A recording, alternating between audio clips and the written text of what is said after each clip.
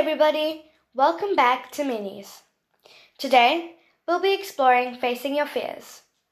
Everyone has fears. It's something we're afraid of or something we don't like. Facing your fears is important because if you don't, it makes life much harder. Facing your fears can help you become more bold and dare you to be yourself.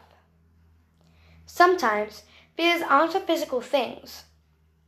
Some people are afraid of not being liked, and others are afraid of not being accepted.